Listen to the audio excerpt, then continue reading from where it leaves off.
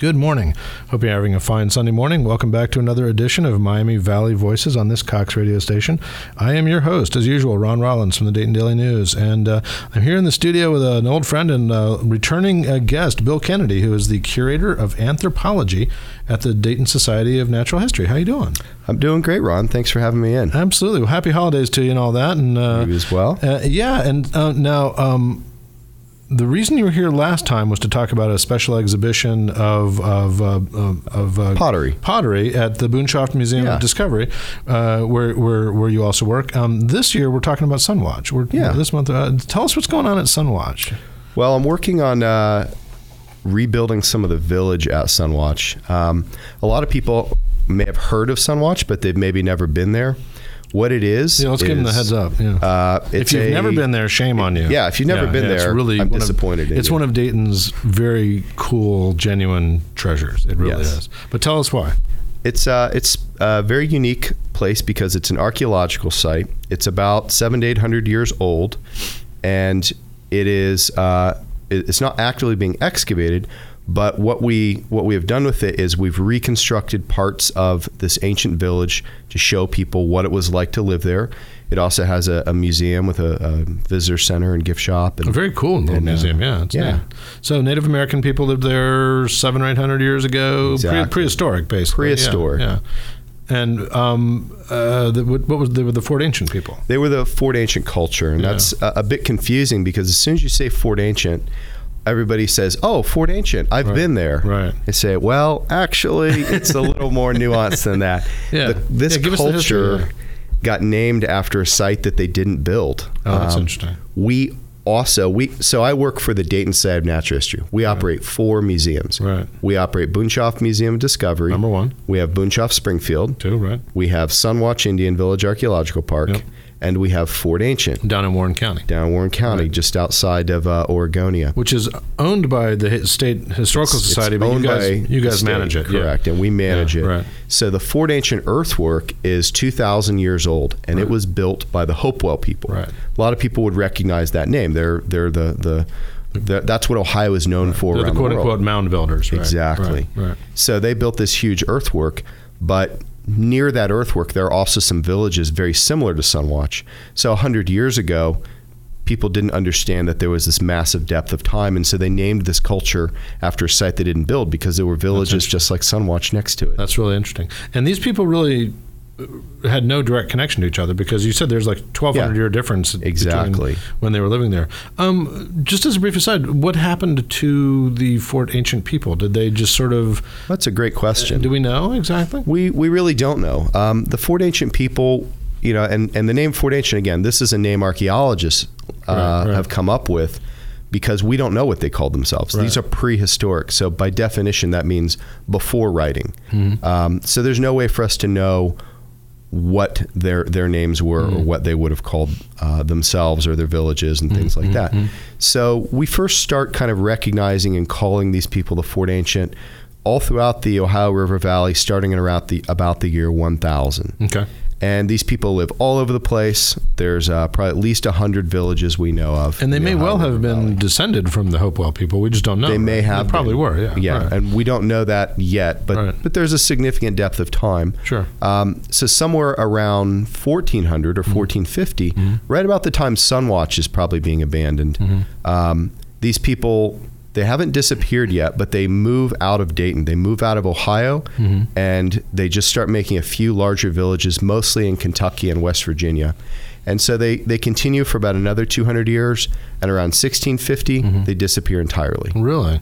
And that could mean a lot of things. It could mean they left the area. Right. It could mean that they are living... that they've abandoned these large communities, that they're living in such small communities that they're archaeologically... just have not been found. Can't be found. Right. And that is very plausible. Small sites can be very difficult to find, even a village. Well, because there's not much is left behind, right? Yeah. So what was left behind at Sunwatch? Well, Sunwatch was up into the 60s. It was a family farm. The Vance family lived there. Right. and they were plowing this field. So anytime you're plowing a shallow archaeological site like Sunwatch and most of the sites in this area, you're destroying it. You're destroying that first foot of the site, and you're mixing it up. But artifacts will be brought to the surface. So things like stone tools, pieces of broken pottery, animal bones, and local collectors knew about that. That people that walk fields is a hobby. We should tell people we're in South Dayton along the Great Miami River near the water treatment plant, right? Off River Road? Off West River Road. Right, okay. And so around 1971, my predecessor, Jay Heilman, a name many people know, he got involved because Sunwatch, that parcel of land had been purchased by the city, and it was going to be turned into a sewage treatment plant. And that was still the plan for quite a while. So the museum got involved and dug year-round with volunteer labor for several years. Wow. Most of the excavation took place in that first 2 or 3 years. The idea being to save whatever they could before the construction? Exactly. Yeah. They were going to salvage what was there. And over time, by working with the city, and certainly to the city's credit, they altered those plans and said, you know what, this is special. This is different. And this is worth preserving.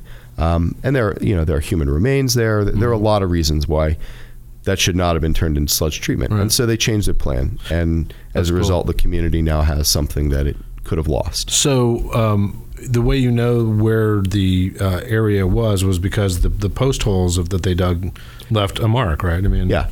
So when you're doing archaeology, that first foot of soil, say, typically any piece of farmland that can be farmed has been in the last 200 years.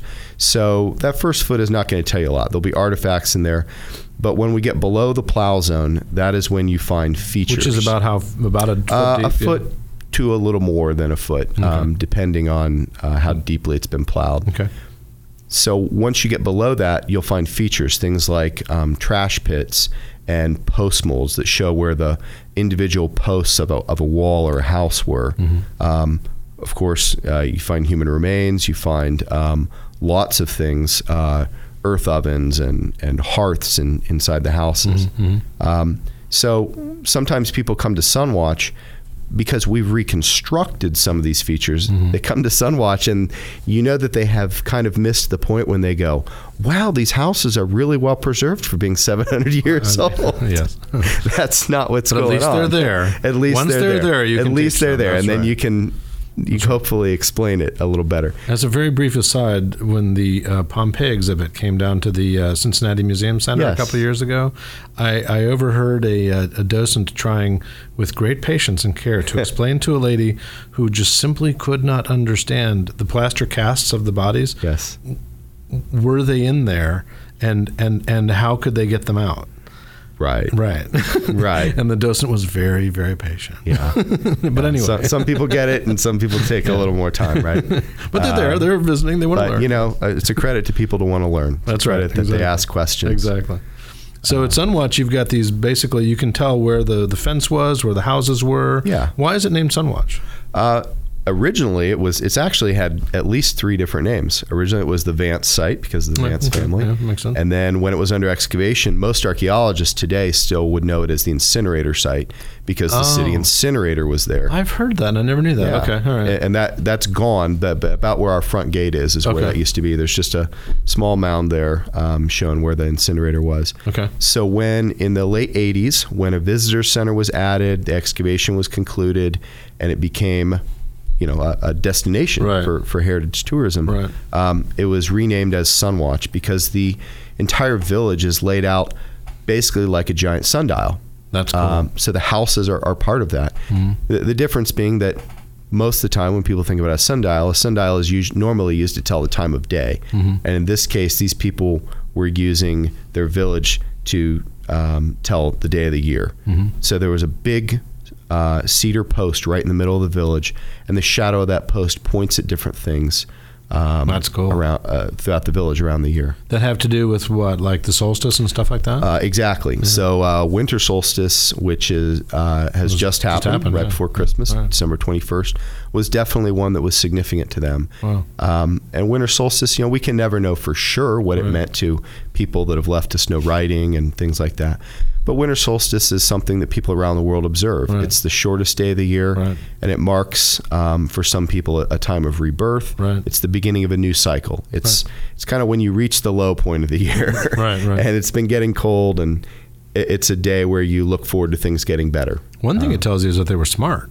They were very smart. They were very smart. And the fact that they didn't have writing as we know it, or that we were aware of, sure, does not mean that they sure weren't paying attention to a lot of stuff that still matters to us today. Exactly. Yeah, that's really cool. So so describe the reconstruction.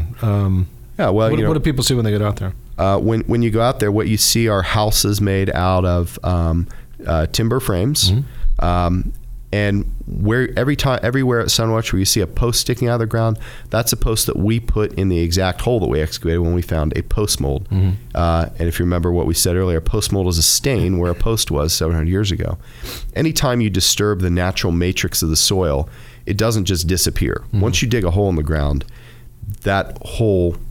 that disturbance in the matrix will be visible for centuries, if not millennia. That's cool. So we've stuck individual posts in those holes, and in some cases we've rebuilt several of the actual structures. Right. So they are literally on the footprint of what was there 700-800 years ago. So you've been able to pretty much figure out how it looked like, what the size was, where gardens were, where fences were. Yeah. How many people lived there? It's a good question. The simplest way to answer it is a few hundred people, counting children. And was that a sizable settlement? That was a sizable settlement because we have since, back in the 70s or 80s, archaeologists would look at Sunwatch and we'd say, Sunwatch is our typical example of a Fort Ancient Culture village. And now we know that those actually aren't the typical ones. There are many other smaller sites. We have spent about 20 years working a site in North Dayton. There's also one in Huber Heights and a few others around Ohio. I didn't know there was one in Huber Heights. Yeah, Ohio State has worked that about 3 seasons. Is it like in a park or something? Yeah, well, it's on private land. Yeah, so... So and most of these sites are not accessible to the public. That's why Sunwatch is so unique. It's the only site like this where you can actually go and not only see it, but most archaeological sites just look like an empty field if they're not actively being excavated. Right. So if what do you learn the most from what they left behind? I mean, is it stuff that they left in their? Is it graves? Is it trash pits? Trash pits are something that these people used a lot. They would dig these pits in the ground. So picture what would happen if you buried the Liberty Bell in the ground, the shape of that. From above, it would be circular, but from the side, it would be small at the top and kind of sloping to be larger at the bottom. Yeah. Imagine if you buried the Liberty Bell in the ground. Now take the bell away. What shape would that cavity be? Yeah. That's the shape of a storage pit that they'd store their corn in. How deep? Maybe 3-4 feet deep. Not easy to dig. Yeah. Not easy to dig, especially out there. The geology out there is not fun to dig in. It gets very difficult once you get down to a certain depth. Just very like clay and rock. You can't dig through it with a steel shovel. It's so difficult. So what do they use? Generally, they kind of stop at that level, but they would dig these pits. They'd store corn in there, and then once they've eaten all the corn and kind of emptied that pit out, they would fill them back up with garbage. That's interesting. So when we say trash pits, they're storage and trash pits. They start as storage pits, and then they have a second life as a trash pit.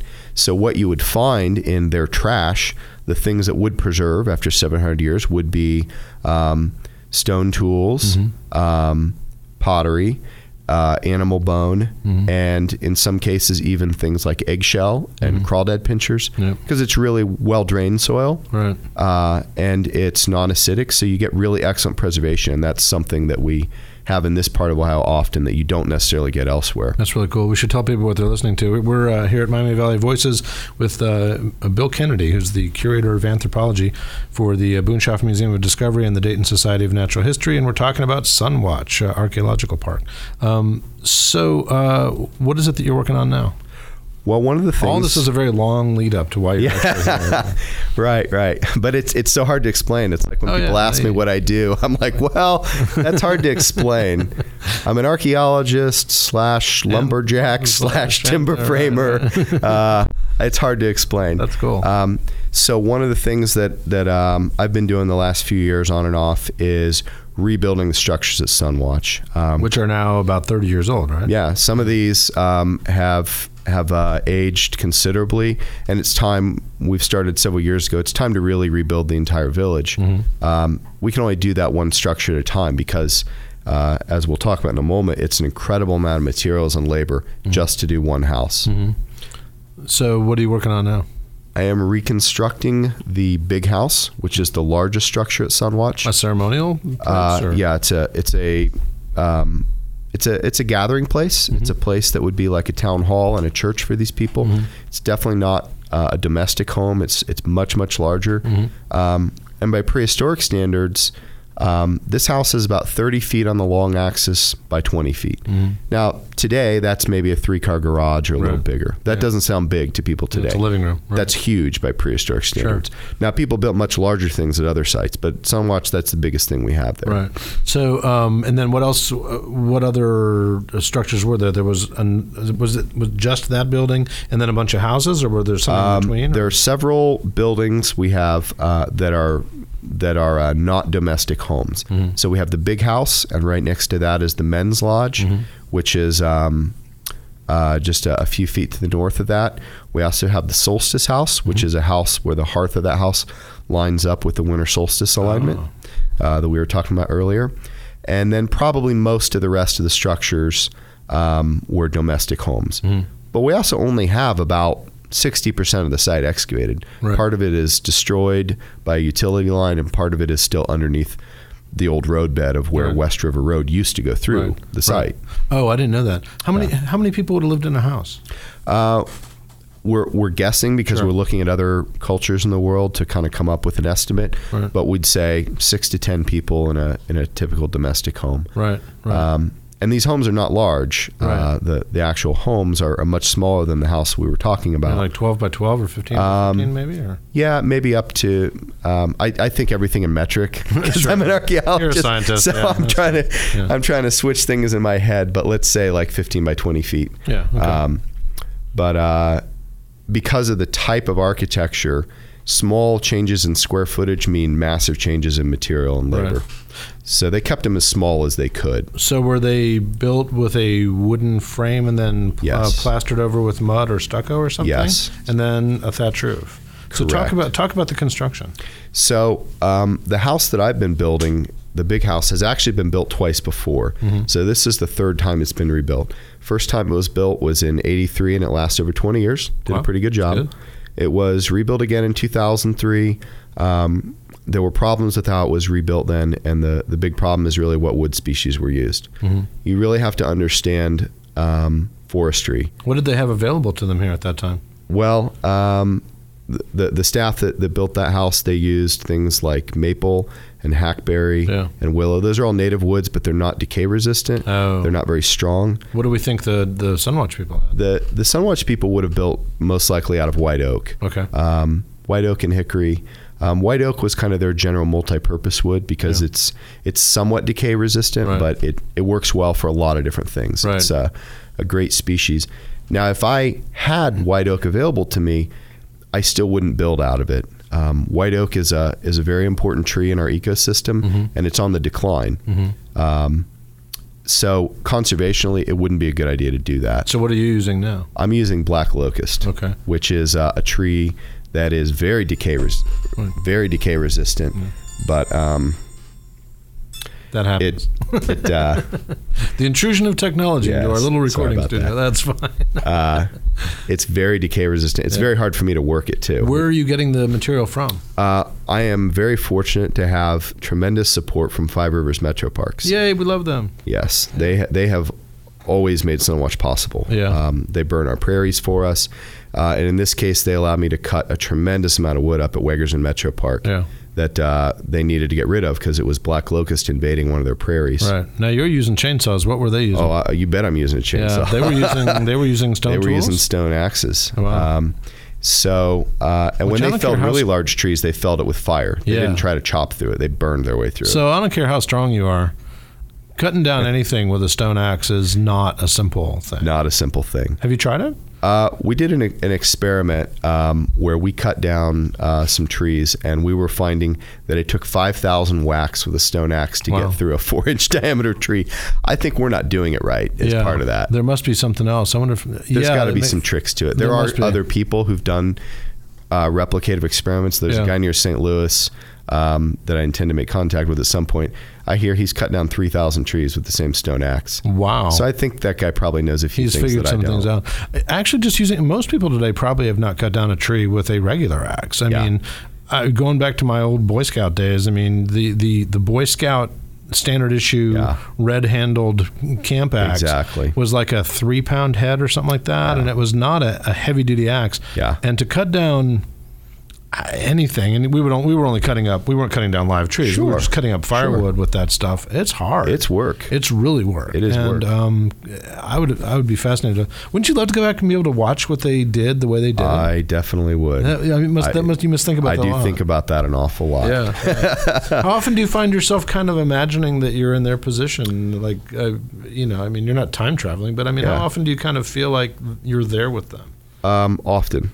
Because I have some volunteer support, especially the anthropology undergraduates from Wright State have been really important in this project, but I'm alone most of the time. Yeah. And when I'm framing a house and I'm using the same hole to put my post in that they used, and I'm trying to figure out why they put something in a particular spot, why something isn't working, or what I need to do to make it work, it's those little moments that you can't really articulate where you feel that connection and you're like, oh, I get it. I see why they put this post hole here. Yeah, that's pretty smart. Yeah. So it gives you a little perspective. I'm sure it does. Is there you mentioned a moment ago studying other cultures that we know more about because they're still with us, I assume. Sure. That help you understand how things might have happened then. What are some of those? I mean, you've mentioned them. We've talked about this before, obviously. You mentioned when you were doing your thatching project a couple of years ago that there were some, Polynesian or English or some. There are places where thatching is still done today. Oh yeah, where thatching you feel like you can use that insight to extrapolate what they might have done 700 years ago. Thatching is extremely rare in this country now. Yeah, there's a reason for that, Bill. Yeah, it tends to go up in flames, and that's insurance companies. Blame it on the insurance companies and the lawyers. Picture a thatched roof. You're probably picturing it in the rolling English or Irish countryside. Right. The reason why is because all the thatch that was in the cities burned down a long time ago with the rest of the city. Exactly. That's why it's still around in the country. We don't have wooden roofs. Yeah. So we did have a thatching tradition in the early colonies, and of course with the Native Americans in the eastern U.S. they thatched. But one of the fascinating things about thatch is how similar it is around the world, because it doesn't really correlate with time or with geography. It correlates with materials. So if you're using the same kinds of materials, and in this case we're using stiff grasses or things that are like reeds, it doesn't matter where in the world you are, Japan, Africa, Ireland, southeastern United States, you install it the same way. That's really interesting. That's why I work with an Irish thatcher, and he can thatch a Japanese house or a Native American house. That's really cool. What do you use to? What's your binding material for the frame? It's a wood frame. So what are you using? It's a wood frame. So one of the things that has made this project so difficult is that I wanted to build it as close as possible to how I think the Native people did. You have to join the wood in some way. Right. If you don't have modern fasteners, if you don't have bolts and screws and nails and things like that, or hangers, you've got to have a way to join wood. And when you're dealing with hardwood, this is so different from modern architecture. The individual logs that make up this house are very heavy. It's not like buying a 2x4 piece of pine, which is very light. Right. So there's tremendous amount of tonnage that has to be transmitted to the ground. You can't do this and not understand principles like thrust and compression and wood joinery. And I assure you that the Native people did. Right. They understood everything about architecture and construction concepts as anyone working today. Right. They had to. They couldn't build at this scale if they didn't. Which is very cool. And it makes you wonder sort of how, in a pre-writing culture, if that is what they were, how that was transmitted from generation to generation. It obviously was. But that's they had been building structures, including large ones, for more than 1,000 years before Sunwatch. So there were long traditions of woodworking, and and they didn't have steel tools. So that makes things very difficult too. That's why it's hard to find parallels. You can't find an exact parallel to this type of architecture in anything, historically or modern in the world. You can find parallels to parts of it. Right. So when I join these elements together, what I'm basically doing is a very crude mortise and tenon. Yeah, okay. And let me tell you, that's not fun. That's not in easy. Black Locust. No, it's not at all. Yeah. It's a very dense wood. Yeah. They say Black Locust has a smell when you work it. Woodworkers do. Yeah. It does have a smell. It's a smell of your drill motor burning out. Good to know. Yeah. So a couple minutes left. How much longer will this construction project on this house last? A little hard to say because we're weather dependent. We are thatching the roof right now. Okay. So my thatching contractor, William Cahill, is in town. I just came from there. We've just put the third row That's cool. of thatch on the roof. And people can come out and watch you guys work. They can come out and watch us work. And hours and stuff on the Sunwatch website. Yeah, hours and stuff on the Sunwatch website. And also, you can always, if you like Sunwatch's Facebook page, one of the things you can see on there is we shot some footage this past weekend with a drone. That's an aerial view of the house we're working on right now. Oh, that's cool. So there's about a 30-second video there. It's pretty cool. I will go look at that. It's worth checking out. Also, we should mention, too, that my colleague Connie Post did a story on all this that people can find at mydaytondailynews.com and also at dayton.com. Yes. So a little bit more information about this. Oh, yeah. How long do we think Sunwatch as a village was a village? How long did they stay? It's a good question. We debate these questions a lot in archaeology. Yeah. It used to be, and some of the interpretive materials at Sunwatch will still say this too. It used to be we thought people only lived there 20, 30, maybe 50 years at the outmost. Mm-hmm. That's probably true for many of the villages, like those smaller ones we've been working on that I talked about. But places like Sunwatch, we now recognize that these aren't the smallest villages. These are the hubs of a larger dispersed community across multiple villages. So people, we have good evidence now that really suggests that people lived at Sunwatch for at least a century. Really? I've never heard that. Maybe even a bit longer. How did they not deforest the area? They're using a lot of They wood. did, exactly. Yeah. And that's why people generally didn't stay long in these villages. Yeah. You exhaust the soil, you exhaust the game, you exhaust the wood, and after a while, it becomes easier just to relocate the whole village. In other words, people are people, and always have been. Yes.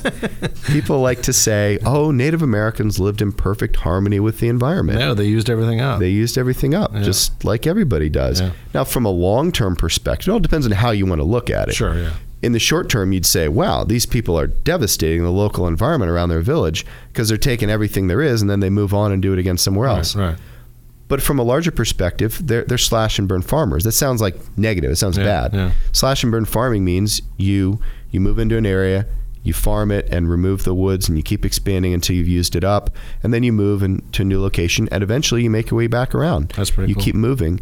So from a long-term perspective, you say, well, it's a way of kind of renewing the environment by letting it go fallow. That's cool. Will you come back sometime and talk about this again? I'd love to. That's cool, because we're out of time. I told you it goes fast. It does.